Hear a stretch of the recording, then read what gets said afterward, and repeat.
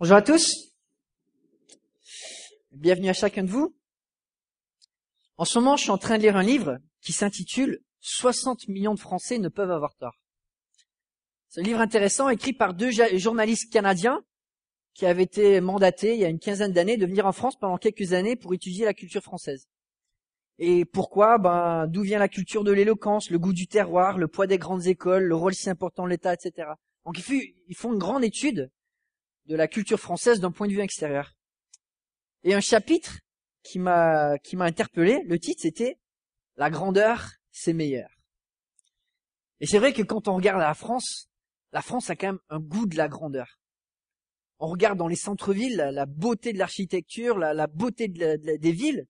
Aussi, on va dans les petits villages, on voit du charme, on voit du goût. La France, c'est quand même le pays le plus visité au monde, avec plus de 80 millions de touristes chaque année.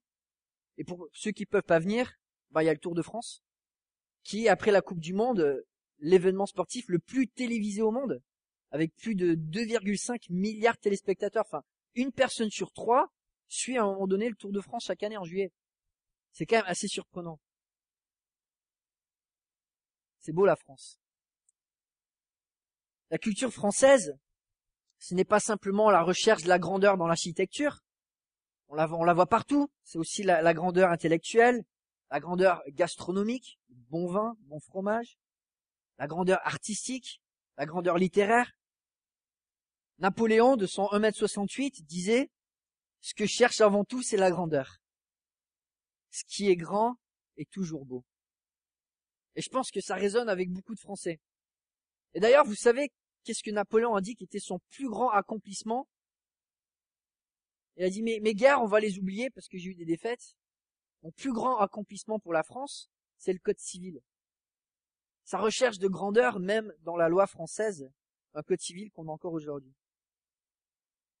Peut-être vous connaissez cet homme, général de Gaulle, qui affirmait aussi de manière catégorique, la France ne peut être la France sans la grandeur. C'est vrai que d'un point de vue de l'accomplissement humain, il y a peu de choses qui inspirent autant que la grandeur. Quand on voit un chef-d'œuvre artistique, dans un tableau, dans un hôtel de ville, dans un roman, dans un bon fromage, un bon cassoulet, on se dit finalement que l'homme, il est capable de grandes choses. On aime les accomplissements, puis on aime aussi ceux qui les font. Dans chaque culture, on trouve des grands, des célébrités, des stars. Sur Terre, obtenir une certaine grandeur est pour beaucoup la chose la plus recherchée. La vie, elle est quand même pas mieux quand on est important aux yeux de quelqu'un.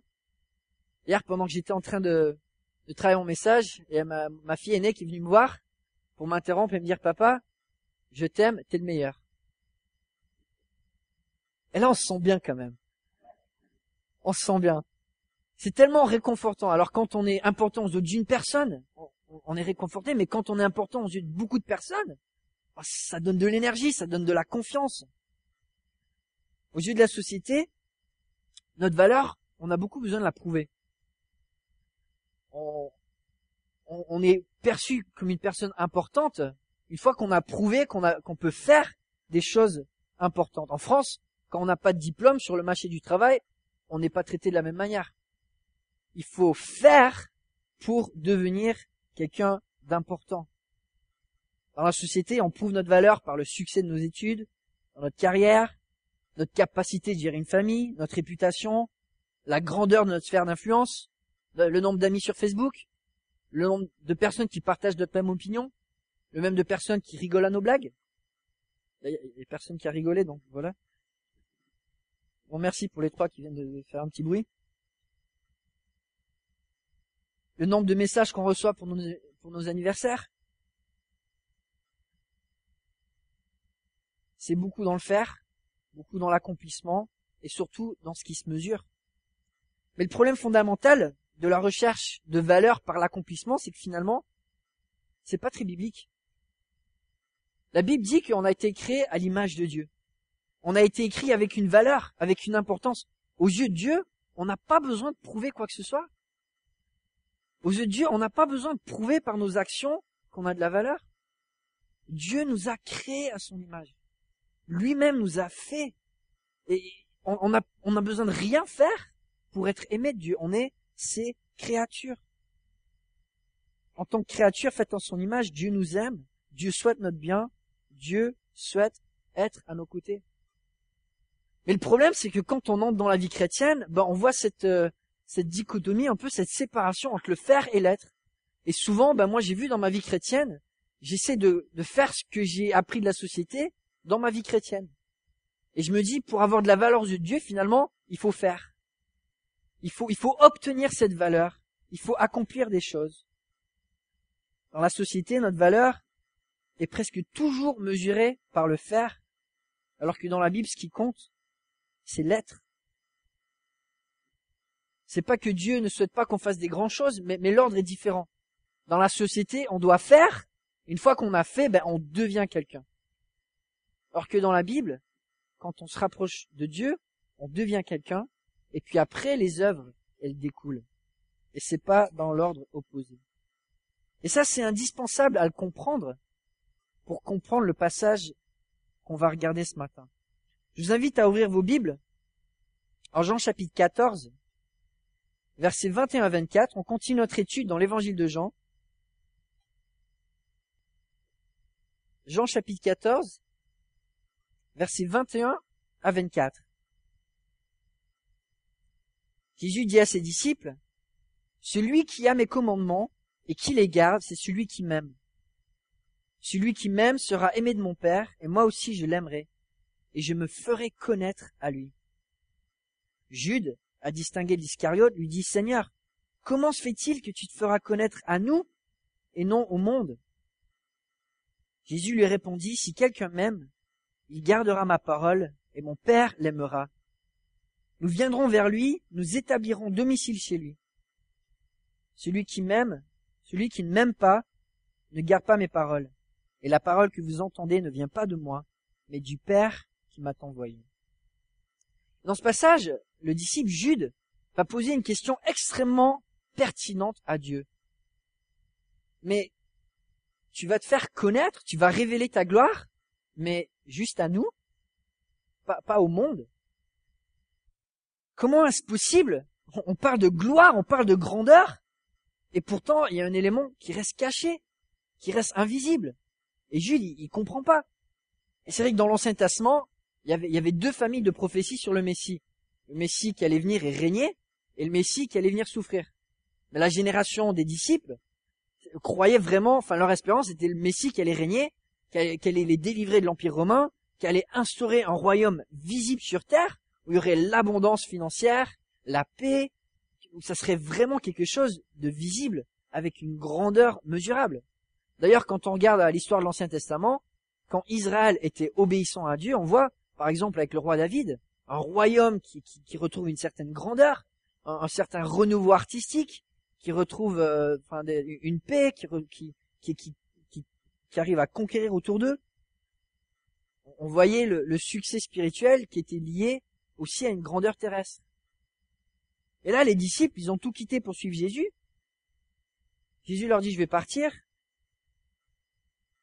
Et là, ils comprennent pas. Et Jésus leur dit, je pars, mais si vous m'aimez, je vais vous révéler ma grandeur, ma gloire. Je vais me faire connaître à vous. Et là, Jude, il comprend pas. Il dit, comment ça se fait que Dieu peut être grand, mais quand il se révèle, ça se voit pas? Et Jésus va expliquer à ses disciples, c'est quoi la gloire de Dieu. Et cette gloire, elle est différente de la grandeur terrestre. Cette gloire, c'est la vraie grandeur. La gloire de Dieu, et c'est pas toujours visible. Elle est avant tout intérieure, et elle est avant tout personnelle. Et dans ce passage, Jésus va donner 3 axes principaux où la gloire de Dieu, la grandeur de Dieu se manifeste. Et c'est très surprenant. Le premier axe que Jésus donne est celui-ci. La grandeur de Dieu, c'est premièrement son œuvre dans nos cœurs. Une œuvre personnelle, une œuvre intérieure. Jésus va dire à ses disciples, « Celui qui a mes commandements et qui les garde, c'est celui qui m'aime. Celui qui m'aime sera aimé de mon Père, et moi aussi je l'aimerai, je me ferai connaître à lui. Alors c'est cette affirmation de Jésus qui va mener à la question de Jude. Jésus dit à ses disciples, je vais me faire connaître à vous. Les disciples, ça fait déjà 3 ans qu'ils sont avec Jésus. Ils connaissent beaucoup de choses de Jésus, mais ils savent que Jésus n'a pas encore tout dévoilé. Donc quand Jésus dit, je vais me faire connaître, ils savent que ça a référence à sa gloire, à sa grandeur, à sa majesté, à son règne qui va venir, aux choses qui n'ont pas encore été révélées de manière visible. Toute la grandeur de Dieu est impliquée dans cette expression, je vais vous faire connaître qui je suis vraiment. Et comment est-ce que Jésus va révéler sa gloire? Et là, c'est une manière complètement surprenante, dans la simplicité d'une relation. Dans l'amour, dans l'entente, dans le partage d'une même vision, où on s'engage dans l'obéissance et la loyauté. La gloire de Dieu qu'il nous donne de connaître, avant tout, c'est une relation. C'est personnel. C'est intérieur. C'est pas toujours visible. Et c'est glorieux. Notre relation avec Dieu et son œuvre dans nos cœurs, c'est ça la gloire de Dieu. C'est ça la grandeur de Dieu.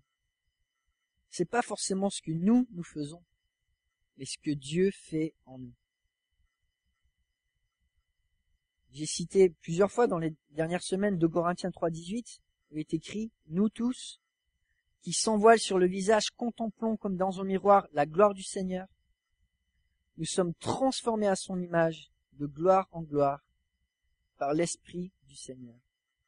La gloire de Dieu, c'est l'œuvre qu'il fait à l'intérieur de nous. Dieu nous transforme à son image. Il nous fait ressembler à qui il est. Et ça, c'est glorieux. Ça, c'est glorieux. Dieu a choisi de manifester sa gloire sur terre au travers d'une relation personnelle avec lui. Celle par laquelle il influence, il guide, il transforme notre cœur vers sa ressemblance. C'est comme ça que Dieu a voulu déclarer sa gloire. Je sais pas vous, mais pour moi, cette vérité, elle est vraiment libératrice. Ça l'a été pour moi, ça continue de l'être. Dieu veut qu'on vive pour sa gloire. Mais vivre pour sa gloire, c'est pas forcément dans le faire.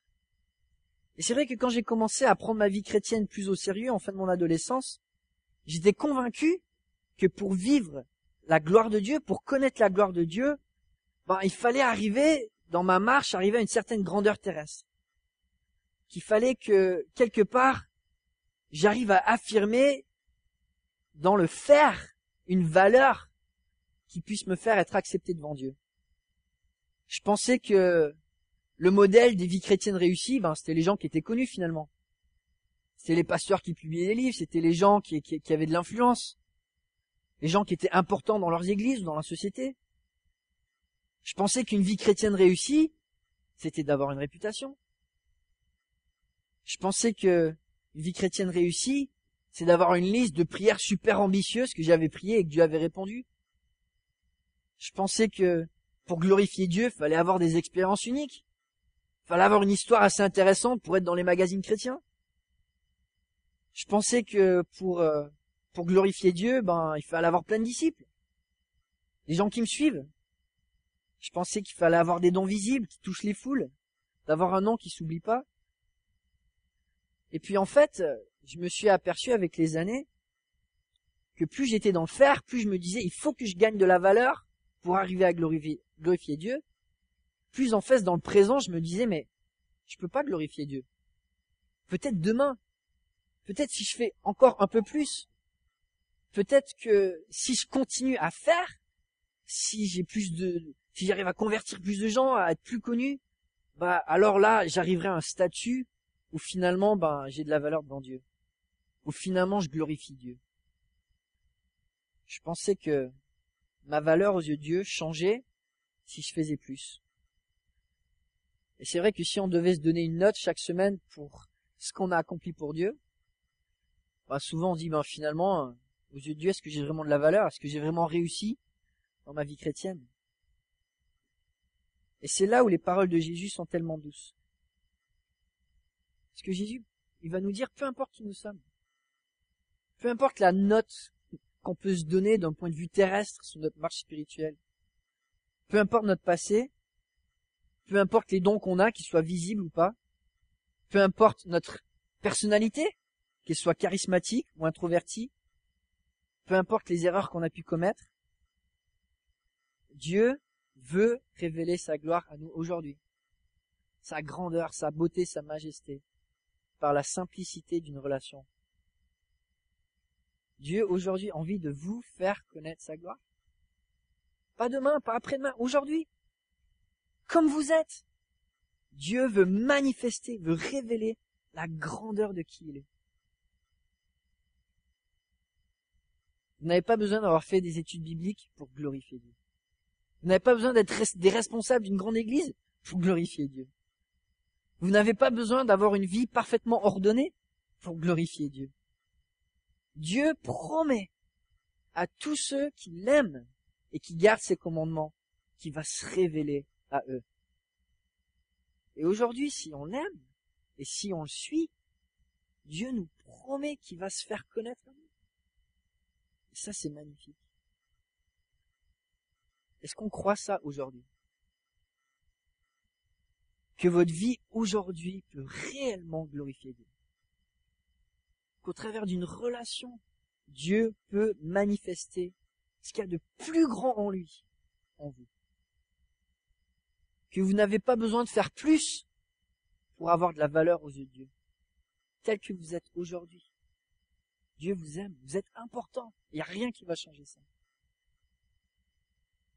Que vous êtes précieux pour lui et ce qu'il souhaite avant tout, c'est d'avoir une relation personnelle avec vous.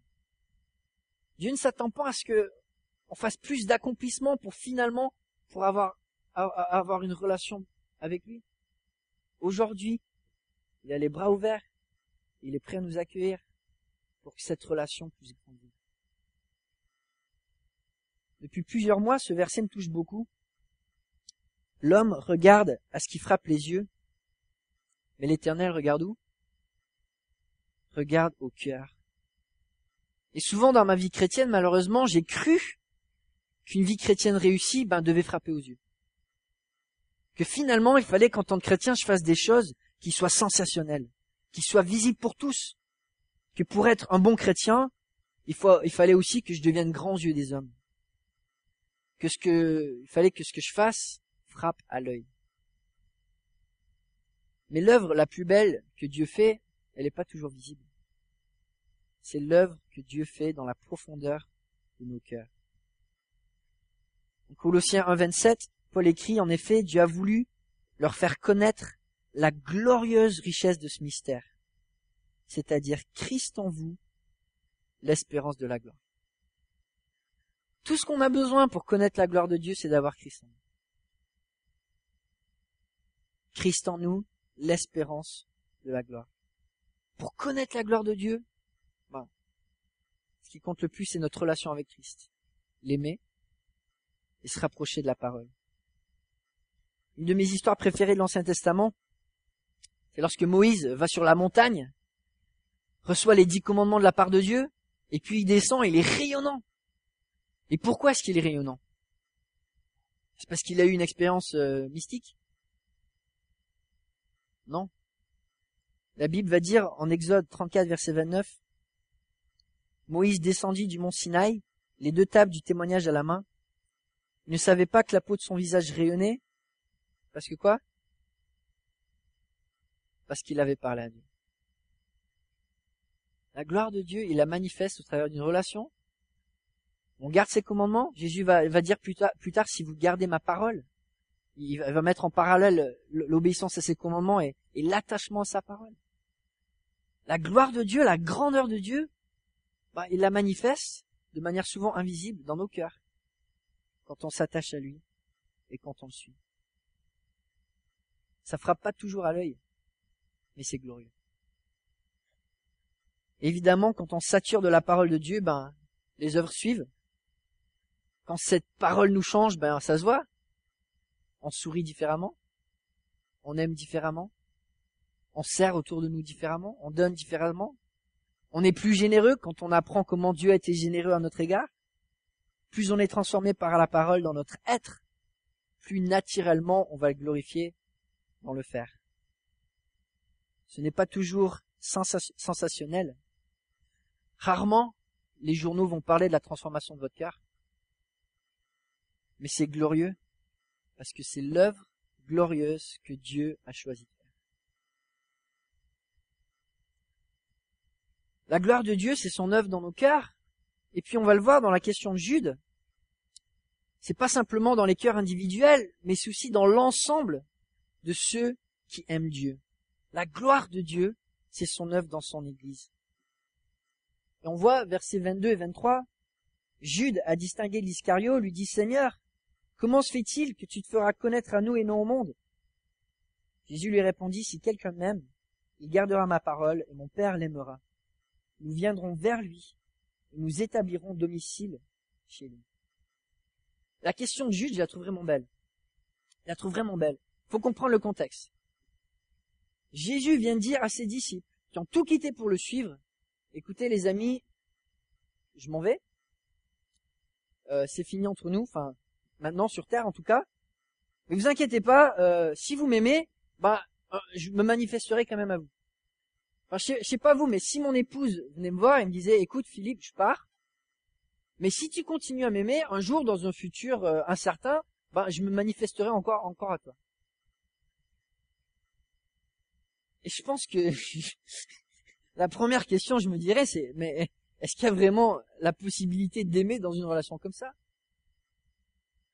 Mais là où je trouve la question de Jude tellement belle, c'est qu'il remet même pas en question le fait que lui et les 10 autres disciples aiment Jésus. Il y a une telle confiance, il y a un tel attachement que quand Jésus dit « je pars, mais si vous m'aimez, je me ferai connaître encore à vous », je lui dis « mais comment ça se fait que tu te manifesteras à nous ?» Jésus pose une condition, il dit « si vous m'aimez, je me manifesterai ». Mais Jude, il parle même pas de la condition, il sait déjà qu'il aime. Et il sait déjà que cet amour, il est partagé avec les autres disciples.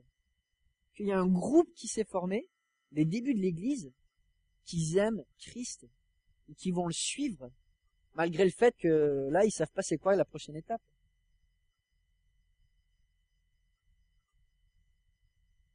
C'est frappant que Jésus donne une promesse individuelle qui veut se faire connaître à celui qui aime et qui garde la parole. Et tout de suite, Jude fait la connexion avec la vie de groupe, la vie de rassemblement, de ceux qui ensemble aiment la parole, de ceux qui ensemble aiment Jésus. Il pose pas la question, comment ça se fait, Jésus, que tu te révéleras à moi? Il dit, mais à nous. Sans peut-être le réaliser, Jude parle déjà de l'Église qui va naître. Et la gloire de Dieu n'est pas toujours sensationnelle, mais une chose est sûre, elle est toujours relationnelle. Le plan de Dieu depuis la fondation du monde a toujours été d'avoir un peuple choisi qui partagerait sa gloire. C'est pour cela qu'il a choisi le peuple d'Israël en premier temps, et puis suite à son refus du Messie, qu'il a choisi de construire son Église pour révéler sa gloire. Et comme l'œuvre que Dieu fait dans nos cœurs, l'œuvre que Dieu fait dans son Église, elle n'est pas toujours sensationnelle non plus. Nos cultes sont pas toujours extraordinaires. Je connais un pasteur qui n'est pas toujours aussi clair et aussi poignant qu'il aimerait l'être. Des fois, la guitare est mal accordée. Des fois, on a des problèmes techniques. Enfin, pas avec les responsables qu'on a aujourd'hui. Les résultats de notre témoignage dans la communauté, il n'est pas aussi vibrant qu'on aimerait qu'il soit. Des fois, nos réunions ne sont pas aussi excitantes et aussi remplies de monde que ce qu'on aimerait. Et des fois, on pourrait se demander, mais en fait, qu'est-ce qui nous fait venir à l'église? C'est plein de personnes imparfaites. C'est des réunions en plus d'une semaine bien chargée. C'est un engagement du service et du travail.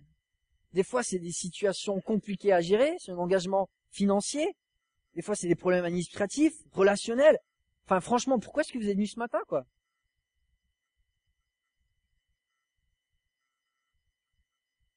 Tout simplement parce que la grâce matinée, le dimanche matin, oui, ça peut faire du bien, mais c'est pas glorieux. Et Dieu a choisi de révéler sa gloire, de faire connaître sa gloire au travers de son Église, les chrétiens réunis ensemble. C'est un mystère, mais c'est la manière dont Dieu a choisi de manifester sa gloire. L'œuvre glorieuse de Dieu, ce sont nos cœurs et c'est son Église. Et Paul va l'affirmer de manière magnifique et claire dans sa lettre aux Éphésiens. On va lire quelques versets. En Éphésiens chapitre 1, versets 11 et 12, Paul va dire, en lui, nous, il va pas dire je, moi, l'Église, en nous, nous avons été désignés comme héritiers, ayant été prédestinés selon le plan de celui qui met tout en œuvre conformément aux décisions de sa volonté, pour servir à célébrer sa gloire, nous qui avons par avance espéré dans le Messie. Et puis il prie pour l'Église en disant, je prie que Dieu illumine les yeux de votre cœur pour que vous sachiez quelle est l'espérance qui s'attache à son appel. Puis il va dire, quelle est la richesse de son glorieux héritage. Où ça? Au milieu des saints. Et quelle est l'infinie grandeur de sa puissance, qui se manifeste avec efficacité par le pouvoir de sa force envers nous qui croyons. Et puis il finit cette prière en disant, il a tout mis sous ses pieds à Christ, il a donné pour chef suprême à qui? À l'Église, c'est évident, qui est son corps, la plénitude de celui qui remplit tout en tous. Puis il continue sa lettre, et puis à la fin du chapitre 3, il va écrire à celui qui peut faire, par la puissance qui agit en nous, infiniment plus que ce que nous demandons ou pensons, à lui soit la gloire, où ça? Dans l'Église. Et en Jésus-Christ, pour toutes les générations, au siècle des siècles. Amen. L'œuvre que Dieu fait parmi nous, elle frappe pas toujours aux yeux. Mais elle est glorieuse. C'est le centre de la volonté de Dieu. Dieu a choisi d'avoir un peuple qui serait uni autour de sa parole, qui l'aimerait, qui obéirait à ses commandements. Une assemblée qui, ensemble, grandit dans sa foi, s'encourage les uns les autres, s'exhorte, se reprend quand cela est nécessaire. Une église où il y a un vrai partage, un soutien concret, des amitiés centrées sur Christ, un amour authentique. C'est vrai que les réunions du dimanche matin, peut-être les églises de maison, ou peut-être les autres réunions, elles sont pas toujours sensationnelles. Elles sont pas toujours excitantes. Mais Dieu nous dit c'est glorieux. Parce que ce qui se passe quand le peuple de Dieu est uni autour de la parole, c'est l'œuvre la plus importante de Dieu. La manifestation de sa gloire. Dieu a choisi de manifester sa plus grande gloire dans nos cœurs et dans l'Église. Peut-être aujourd'hui, vous savez pas trop quoi penser de l'Église. Vous demandez, est-ce que ça vaut vraiment la peine finalement de venir fidèlement, de s'engager, de servir, de participer? Et je peux vous promettre, oui, la vie d'Église, c'est pas toujours excitant. C'est pas toujours sensationnel. Mais c'est éternel. Et c'est glorieux. Pendant des années, je me suis senti coupable dans ma vie en tant que chrétien parce que je n'avais pas encore amené une personne non chrétienne jusqu'à la conversion. Et je me sentais coupable. Parce que pour moi, beaucoup de la piété des gens était mesurée par la liste de personnes qu'ils avaient converties. Et je me disais, mais si j'ai pas encore amené une âme à Dieu, enfin une personne non convertie jusqu'à une personne convertie, finalement, est-ce que je suis vraiment un chrétien de valeur? Et pendant des années, je sais pas si c'est votre cas, mais je me suis senti coupable. Et je me suis senti dévalorisé en tant que chrétien. Et puis quand on commence à avoir des conversions, et puis on voit, mais est-ce que c'est vraiment même possible d'amener une âme à Christ? C'est Dieu qui les attire à lui. Et il les attire au travers du témoignage de toute son Église. Des fois on sème, des fois on maçonne, mais c'est pas une seule personne qui participe au cheminement de quelqu'un à rencontrer Christ. C'est toute l'Église. Et ce qui est chouette quand je suis des parcours découvertes, c'est d'entendre des gens qui me disent, mais moi je suis venu à l'église et il y a quelqu'un qui m'a accueilli. Et ça m'a tellement touché que j'ai compris que Christ était vivant. Et ça, c'est l'œuvre de Dieu glorieuse dans son église. On ne peut pas toujours mesurer la grandeur terrestre de notre service dans l'Église. Mais l'œuvre que Christ fait dans l'Église est tellement précieuse, parce que c'est son plan, et c'est ce qu'il utilise pour révéler son plan glorieux, qui est de récolter des âmes et de faire des disciples. On arrive au troisième axe. Comment est-ce que Dieu révèle sa gloire, sa grandeur, se fait connaître? Et on voit que la gloire de Dieu, c'est l'œuvre de Dieu en lui-même. La gloire de Dieu, en fait, c'est ce qui se passe à l'intérieur du cœur de Dieu. Ce qui se passe dans ce qu'on appelle la Trinité. On voit encore, versets 23 et 24, Jésus répondit donc à Jude, « Si quelqu'un m'aime, il gardera ma parole et mon Père l'aimera. Nous viendrons vers lui, nous établirons domicile chez lui. Celui qui ne m'aime pas ne garde pas mes paroles.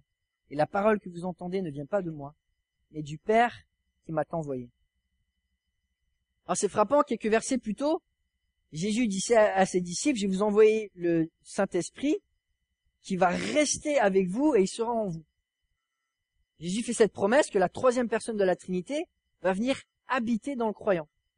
Il utilise un mot en grec, méno, qui signifie de demeurer, de rester, de faire une habitation. Et là, Jésus va dire, mais ça s'arrête pas là. C'est bien mieux. C'est la Trinité entière qui vient habiter dans une personne. Là, peut-être vous vous grattez la tête et vous dites, déjà, j'ai une allergie au mot Trinité, mais là, je comprends plus rien. Mais c'est frappant parce que, en grec, le mot, voilà, rester, c'est méno. Et le mot que Jésus emploie ici en disant, si quelqu'un m'aime, il gardera ma parole, mon Père l'aimera, nous viendrons vers lui et nous établirons domicile chez lui. Et il emploie un mot de la même famille. C'est un peu la même chose. C'est pas juste le Saint-Esprit qui habite en nous. C'est toute la Trinité qui œuvre en nous. Jésus ne promet pas simplement à ses disciples qui seront habités du Saint-Esprit, mais aussi du Père et du Fils. Et la réalité, c'est que on ne peut pas comprendre la gloire de Dieu sans comprendre la Trinité. Jésus disait à ses disciples que de connaître sa gloire, c'est d'avoir une relation personnelle avec lui. Pourquoi est-ce que la gloire de Dieu est relationnelle? Pourquoi est-ce que la gloire de Dieu est relationnelle? Et quand on regarde l'évangile de Jean, il y a des vingtaines de versets ou plus, j'aurais pas le temps de tous les lire, mais on voit l'œuvre dans la Trinité. Jésus œuvre pour le Père œuvre pour le Fils, le Saint-Esprit œuvre pour le Père, Jésus envoie le Saint-Esprit. On voit un échange constant d'une relation interne dans le cœur de Dieu. Dieu n'est pas relationnel parce que c'est quelque chose qui fait en plus de ce qu'il est. C'est pas quelque chose qu'il doit faire. C'est quelque chose qui naturellement se passe dans le cœur de Dieu. Donc forcément, la gloire de Dieu, la manifestation de qui Dieu est, doit être relationnelle. Et c'est pour cela que avoir une relation personnelle avec Dieu, c'est la clé de la gloire. Parce que Dieu, dans son être le plus profond, il est relationnel. Il est relationnel, il est une Trinité. Et c'est pour ça que ce que Dieu désire avec nous, c'est aussi avoir une relation personnelle avec nous. On voit aussi la Trinité, c'est quoi? C'est l'égalité dans la diversité. C'est ce qu'on retrouve dans l'Église. Des gens avec des dons, des capacités, des arrière-plans différents, mais qui sont tous égaux aux yeux de Dieu. La Trinité, c'est l'unité dans la diversité. Et l'Église, c'est pareil. Et on est tous différents, mais on a une même vision. On a une même direction. L'Église reflète ce qui se passe à l'intérieur du cœur de Dieu. Et c'est pour ça que c'est glorieux. Ça reflète qui Dieu est. Qu'est-ce que la conversion dans la Bible? La conversion, c'est de se retrouver en Christ. Tous les termes qui parlent de conversion, alors des fois, on va parler de repentance. Alors c'est quoi la repentance? La repentance, c'est de se détourner de manières de penser qui sont pas de Dieu et se tourner en Christ. Réfléchir comme Christ, penser comme Christ. C'est quoi la conversion? C'est aussi l'obéissance. C'est de placer notre volonté en Christ. La conversion, c'est quoi? C'est d'avoir une foi qui est placée en Christ, une identité qui est placé en Christ, c'est de devenir un disciple qui vit en Christ. Toute la vie chrétienne se résume, avec ces paroles, c'est de se retrouver en Christ.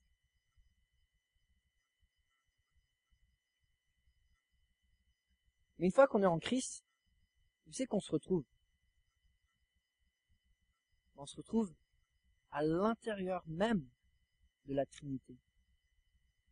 Et Jésus va dire à ses disciples, au chapitre 17, donc toujours dans le même discours, « Je ne prie pas simplement pour eux, mais encore pour ceux qui croiront en moi à travers leurs paroles, afin que tous soient un, comme toi, Père, tu es en moi, et comme je suis en toi, afin qu'eux aussi soient un, ou en nous, pour que le monde croie que tu m'as envoyé. » Et c'est ça qui est frappant. C'est que quand on regarde à l'évangile de Jean et dans le Nouveau Testament, on voit une relation qui se passe à l'intérieur de la Trinité. On voit le Père qui aime le Fils qui aime le Père, et finalement, on se retrouve au milieu de tout ça. Dieu nous aime, Dieu le Père nous aime en aimant Dieu le Fils. Dieu le Fils nous aime en aimant Dieu le Père. Une relation qui se passe déjà au cœur de Dieu et on est plongé dedans. Et Jésus va même aller jusqu'à dire, avec les dernières paroles de son discours, en Jean 17, verset 26, « Je leur ai fait connaître ton nom, et je leur ferai connaître encore, afin que l'amour dont tu m'as aimé soit en eux, et que moi, je sois en eux. » Là, je me gratte la tête et je me dis, quoi? L'amour avec lequel le Père a aimé le Fils de toute l'éternité, c'est le même amour avec lequel il m'aime à moi. L'amour avec lequel la Bible nous dit que Dieu le Père a créé le monde pour Dieu le Fils. Enfin, vous imaginez quelqu'un qui aime quelqu'un assez pour créer un univers entier et puis ensuite le préparer pendant des milliers d'années pour le rendre parfait? C'est immesurable. Et Jésus nous dit, une fois qu'on est dans la Trinité, ça c'est l'amour qu'on connaît.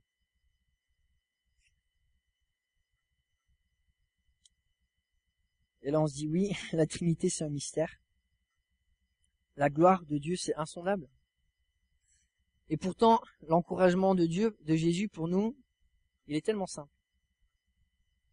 Si on veut comprendre la gloire de Dieu, cette richesse qui se passe à l'intérieur de Dieu, il faut l'aimer. Il faut avoir une relation avec lui. Il faut l'aimer aussi en tant qu'Église, ensemble.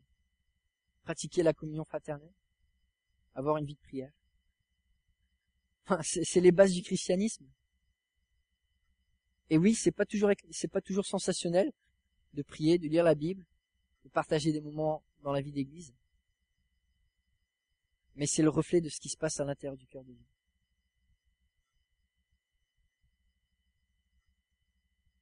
L'homme regarde à ce qui frappe les yeux, mais l'Éternel regarde au cœur. Ma question pour vous ce matin, quel est l'état de votre cœur? Souhaitez-vous aujourd'hui avoir un cœur qui se rapproche de Dieu? Prions ensemble.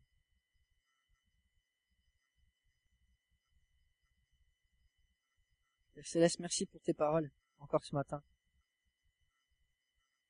Donne-nous de te connaître comme tu es vraiment, pas avec nos manières de comprendre qui sont terrestres, mais selon la parole que tu nous as donnée. Et je te prie aussi d'apaiser nos cœurs, de peut-être d'une lourdeur qu'on n'a pas besoin de porter, de penser qu'on a besoin de faire plus pour être digne à tes yeux. Si toi tu désires nous mettre en nous, quoi d'autre est-ce que nous on peut ajouter? De nous, Père Céleste, de vivre cette relation, d'être proche de toi, de prendre plaisir à te connaître, de se rapprocher de toi jour après jour, de devenir quelqu'un qui ressemble à Christ, de devenir une église qui ressemble à Christ. De nous, Père Céleste, de vivre cet appel glorieux que tu nous as donné, de pas être découragé si des fois ça paraît pas être extraordinaire ou sensationnel, mais de savoir, Père Céleste, que c'est éternel et que c'est la vraie grandeur. Oui, Père Céleste, donne-nous de t'aimer, donne-nous de garder tes commandements, donne-nous d'être obéissants, donne-nous de vivre dans une vie qui n'est pas dans le compromis, et ainsi de te connaître. En ton nom, on prie. Amen.